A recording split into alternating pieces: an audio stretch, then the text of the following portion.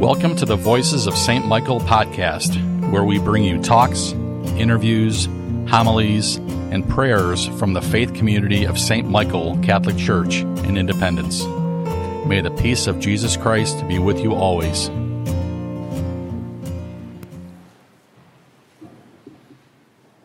I love that first reading from the book of Isaiah. This is God saying something to us tonight. And I think it's a very wonderful, wonderful message. From the reading of Isaiah, God says, I take delight in my people. God takes delight in us. And I find that to be a very warm and a very wonderful sense of a reflection. God takes delight in us. And then also in that book of Isaiah 62, it says, if God takes delight in us, are we proclaiming that to other people? It says, the beginning of that reading from 62, it says, do not be quiet, but be profound. Let people know that God loves you. That's an awesome, awesome message. And listen to the refrain. Proclaim his marvelous deeds to all of the nation. Do you realize how many times you said that tonight? As a psalm refrain? That we have an obligation to proclaim people. And just a simple reflection, I can remember so often being told, well, really don't talk about God with people, because you could get into a big argument. Don't talk religion to other people, because it could lead into an argument. But that's not what the Scripture says. It challenges us to proclaim this message. And it's a message that should bring about the spirit of joy and a deeper faith in Christ and who He is. So it does become a challenge. This reading from the gospel, we've heard it, and we heard it, and we heard it again. This women in song, that gospel from John. And I love this gospel because so often we as Catholics are put down because of our devotion to Mary. I don't know if you've ever been challenged by that, by someone that's not Catholic. That quote, I'll just throw out the simple word, that's a Protestant. They say, they just look at Mary and they pray to Mary and no. But in John chapter 2, why did this miracle take place? The first miracle that Jesus does, it's because of whom? Mama Mary. That's why He does it. Because Mary noticed what was going on. Mary also loves us and loves people. You see, that couple would have been so highly embarrassed if they ran out of wine. And that's because wine was needed in the celebration and the reception. Now remember, it wasn't a one-evening reception, but a reception after marriage would go on for days and days and days because people had to travel. We all know that. Most of us know that. So you had to make sure you had that wine. You had to make sure. And Mary noticed it. She noticed what was going to happen. She did not want this couple to be embarrassed. Mary does that for us. Sometimes when we are low in our sense of our faith, Mary can help us to draw closer to her Son. And we can ask her for miracles, to intercede for us. So we should never back down. And we should always rely on this John chapter 2 if a debate surfaces about our devotion to her. This reading is about marriage. And I have to tell you something. I knew that I was going to share in the Word tonight, and this week I had an opportunity to be with a group of 7th graders. Now, 7th graders are just moving into their teenage years, and sometimes they can be a little antsy. But anyway, I kind of separated. I said, you boys, I want you to stand over there, and you girls stand over there, and I'm going to ask you a question. So I asked the girls simply, when they were over there, I said, just get busy on something. So the boys, I made sure the girls weren't listening to the boys. And I said to them, give me some words that you think represent marriage and what you think marriage is. Here's some of their answers. Marriage is one person respecting another person. I said, that's pretty good. Marriage is forgiveness. I said, whoa, that's really good. Marriage is friendship. That's good. And then they thought, wait a minute, Deacon Vince. Marriage is love and caring. I said, that's pretty good coming from a group of boys. So I went over to where the girls were. I said, girls, I have a question. Give me one word that you think represents marriage. Here's where it really gets interesting.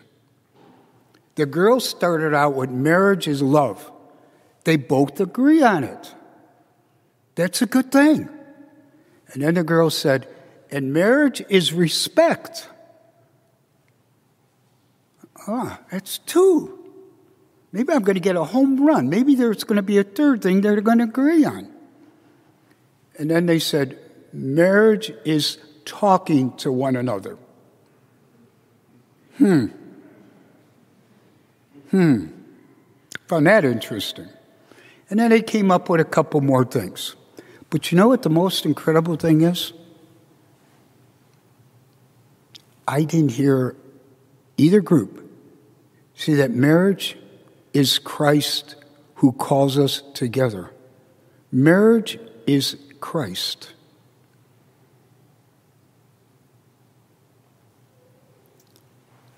When I do a wedding, I often tell the couples, I tell them there are 7 C's in marriage.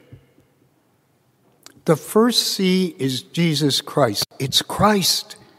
If Christ is the center of that union, because Christ is the one that brings the union together, remember the couple marry each other, but Christ becomes pretty important in that relationship.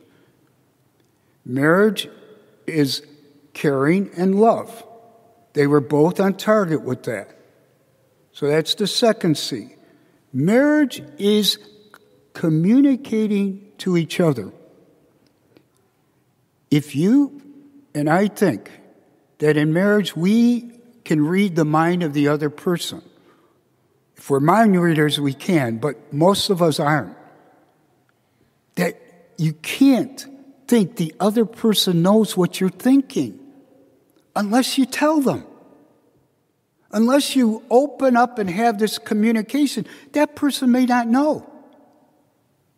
Perfect example, a couple. They went to a wedding and the husband, they were married, the husband did something. And they came home and the wife was so angry at her husband. They went to bed angry, got up the next morning and she was still angry with him. The day went on, he came back from work, she's still angry. She didn't even cook. I bothered, no one cooked. It wasn't until he said to her, why are you angry at me? And they communicated. We can't think the other person knows what we're thinking. Doesn't work that way. And I always say this too. The 3 C's of marriage, the last 3 C's, cards, carnations, and candy. Those 7 sparkly little C's can help a couple in the unity in their walk in marriage. These are something to keep in mind so that we can, those of us who are called into the marriage state, we can proclaim the marvelous deeds of the Lord. And a simple little joke. I'm what they call a senior deacon because I've been ordained 40-some years, 42 years. So they call me a senior deacon. And his young deacon came up to me and he said, Deacon Vince, I said, what? I have to do a wedding in a couple of weeks. And if I forget something that I should say, what should I do about it? I said, easy. If you forget what you're supposed to say, just throw out some scripture. He said, okay. I happened to see him after the wedding was done. So how did the wedding go? It really went good. I did exactly what you told me. I did forget what to say, but I threw out some scripture. Father, forgive them, for they know not what they do. So let us celebrate this great sacrament that Christ has given us, a sacrament in which Christ is present on our wedding day, and to celebrate that always and forever. I am going to ask you to do one thing and give you some homework. I'm now a teacher or a retired principal. Here's your homework. That second reading from 1 Corinthians chapter 12 about the gifts, the charismatic gifts of the Holy Spirit, I was going to preach on that tonight, but I thought, the Holy Spirit said go with marriage. Please read it. Please read it. And read it. Before you read it, call on the Holy Spirit to open up your minds and your hearts to what's in that passage and to see what the Spirit wants to give you, because it's good stuff. So tonight, wine, women, and song. God bless you.